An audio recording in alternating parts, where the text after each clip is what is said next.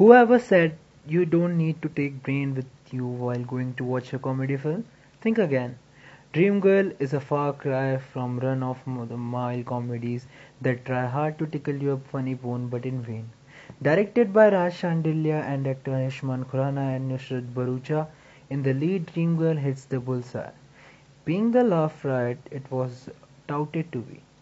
Without trying to enter the league of superhits or blockbusters, Shandilya has pulled all he could into the directorial debut.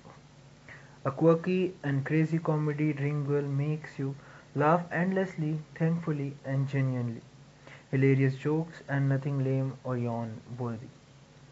The story starts with Karamveer Singh as a child unwillingly agreeing to play the role of Sita in his child's Ramlila and continues to do this even during the mid-20s.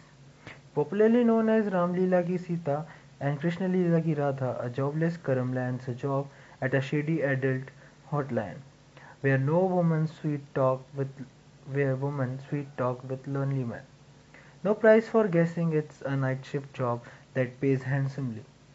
Used to impersonating a woman's voice without any hesitance, Ayushmann turns Pooja and makes it look like a cakewalk, instilling in a sense of tough competition among other sari-clad middle-aged ladies working there. And this regular callers, as an old man in film says, covers a variety of characters.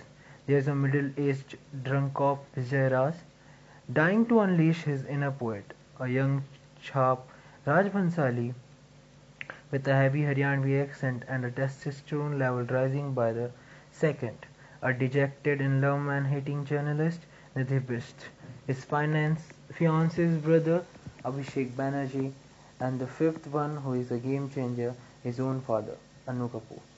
The very fact that the film stars Bollywood's self-professed poster boy for taboo subjects, the most bankable star in recent times, and also the national award-winning actor was enough to put all the pressure on Ayushmann's shoulders.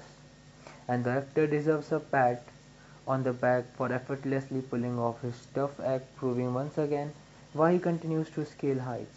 Each time he talks in the voice of Pooja, you actually pinch yourself to believe it's really him. Finally shining the Panchnama girl tag or the vicious sweetie she played last in Sonu Ki Tweety Ki Sweetie, Nusrat Bharucha has convincingly stepped into the shoes of the demure yet modern girl Mahi. The supporting cast consists of quite a stellar lineup.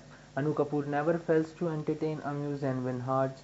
Playing Ayushmann's on-screen father, he often reminds you of their Vicky Donor, Cameron Dyer, which they take a notice higher in Dreamgirl.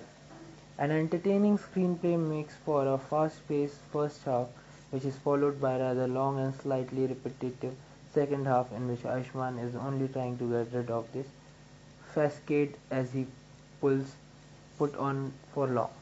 The director has put his writing experience of years spanning script for noted comedians to its optimum use, and therefore the overtly funny dialogues and comical one-liners give life to the romantic comedy.